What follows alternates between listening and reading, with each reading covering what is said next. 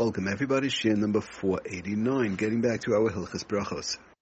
Okay, so we were in middle of talking, we spoke about some various different ways in reference to changing bread from hamotzi into mazonos. We said the first way of cooking, we said the second way, which is what I want to talk a little bit about today, in reference to if the pieces are less than a kazayas, so then the Shulchan Aruch said, Im yesh paprusis kazayas, mevarech alav hamoitzi. Larger than a kazayas, we always make a hamoitzi. Even if you can't tell that it's bread, im ein bahem kazayas, if it's not a kazayas, im yesh bahem toyalechem, if it looks like bread, ahinu shu nikah shu v'yadua, shu lechem, you can see that it's bread, then you make a hamoitzi. He says, im ein bahem toyalechem, if it's not, you can't see that it's bread, then you make a mazonos and a al hamichya.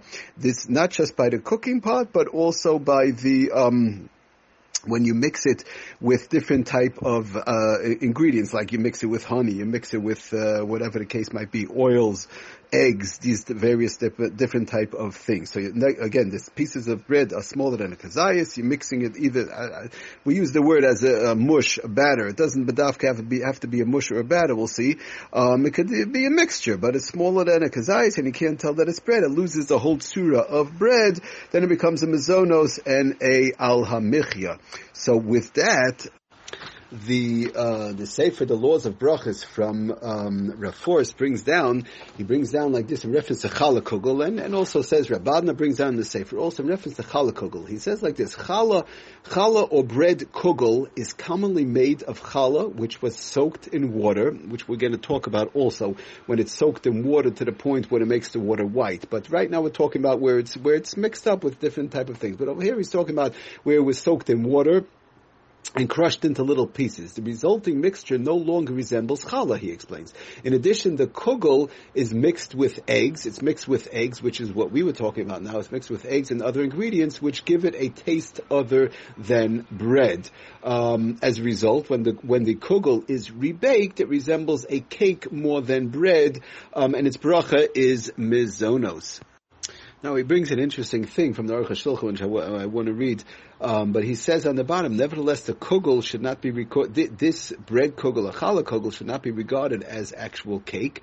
Therefore, what does that mean? Therefore, even if one eats an amount which is kaviyah suda, which we'll talk about how much that is, a person eats a larger amount, they should not recite a hamotzi. If somebody eats regular cake, for example, pasabah b'kistin, which we've been talking about, they eat a certain amount, which we'll see how much that is, they would have to wash and bench on a large amount, but we're going to get to how much that is. But over here he says, therefore one who eats a larger amount, even if they are kaveh suda, they would not recite hamoitzi. The reason for this is that the kugel is not made from real dough, and therefore the baking cannot be considered a real baking. In essence, the kugel, he says further, the kugel remains challah pieces clustered together and unrecognizable as challah. Okay, the only thing is, he does bring down, he finishes off, if however the pieces of challah are recognizable, then one has to make a hamotzi. Okay, that's an important thing to keep in mind. If the pieces of challah are recognizable, one will make a hamotzi if they ate enough. Okay, so Lamaisa says the same thing, Rabbanah, in the Sefer page 474, in reference to bread pudding, challah kugel, also bread stuffing. He brings down the minhag to make a borei mina mazonos on all types of challah and bread puddings. He brings down, and he brings on the bottom from Rav Shlomo Zalman, who says that you make a borei mina mazonos. Why?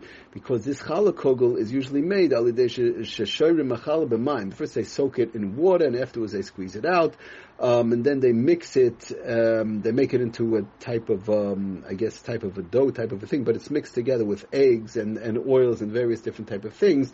And the mice, it's losing the whole tzura, it's losing the whole look of bread bechlal. He brings down further that similarly the bracha for bread or matzah meal stuffing is also borei mina mazonos. Important thing to keep in mind. Bread stuffing or matzah meal stuffing would also be borei mina mazonos. Again, you're talking about small little pieces. He brings this down also from Rav Shlomo Zalman. Again, small little pieces, less than a kazayas, made into a mixture batter and so on. And the whole tzura of the bread is not there. Bechlal, again, that would all be borei mina mazonos. Just wanted to read an interesting thing, the Aruch HaShulchan, which he brings down, how he explains this whole issue. This whole Indian, he says like this, again, we want to keep in mind that we're constantly talking about when we're dealing with pieces smaller than a kazai, small pieces. We're not dealing with larger pieces. Larger pieces, bread, matzah, can remain a hamotzi. In general, small little pieces. That's in a kazayis. It says the Aruch HaShulchan when even though it might stick together, little pieces might stick together in the cooking, like by a kneidlach or whatever, and it becomes possibly one ayali de tiggin or through the frying or whatever by the chremzel. He says kvar over mehem tzuras hapas. It already lost the whole tzuras. Hapas, the whole outlook of bread. It doesn't look like bread anymore. While it was still less than a kazayis, the fact that it attaches together to one another now, it's not really considered a attachment whereby you say it's larger pieces, and you can still make a mizonos. And he says further that in all these type of things, like we said, the chremzel and the knedel and the bread kugel and the matzah kugel and the right, and the CHALLAH Kugel, it's basically the same type of family. V'kol shkein, he says, and definitely before you're going to cook it or fry it or whatever, before the frying, you're mixing in eggs and oil and all these type of things. Then he says, there's no svara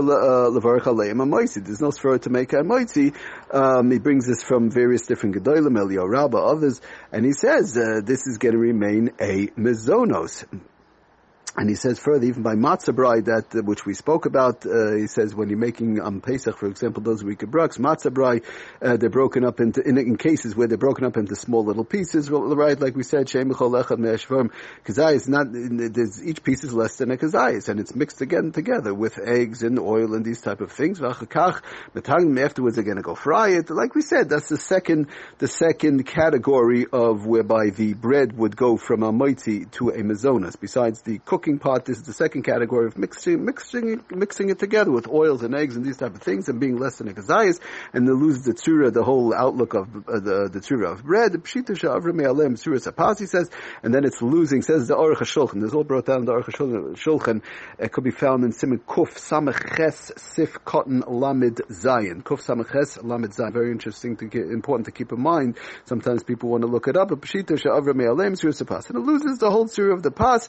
It doesn't look like bread, it's less than a kazayis, it's in a mixture, and then a person fries it, or whatever they do with it, and they cook it, mizonos, you make a mizonos on all these various different type of items, so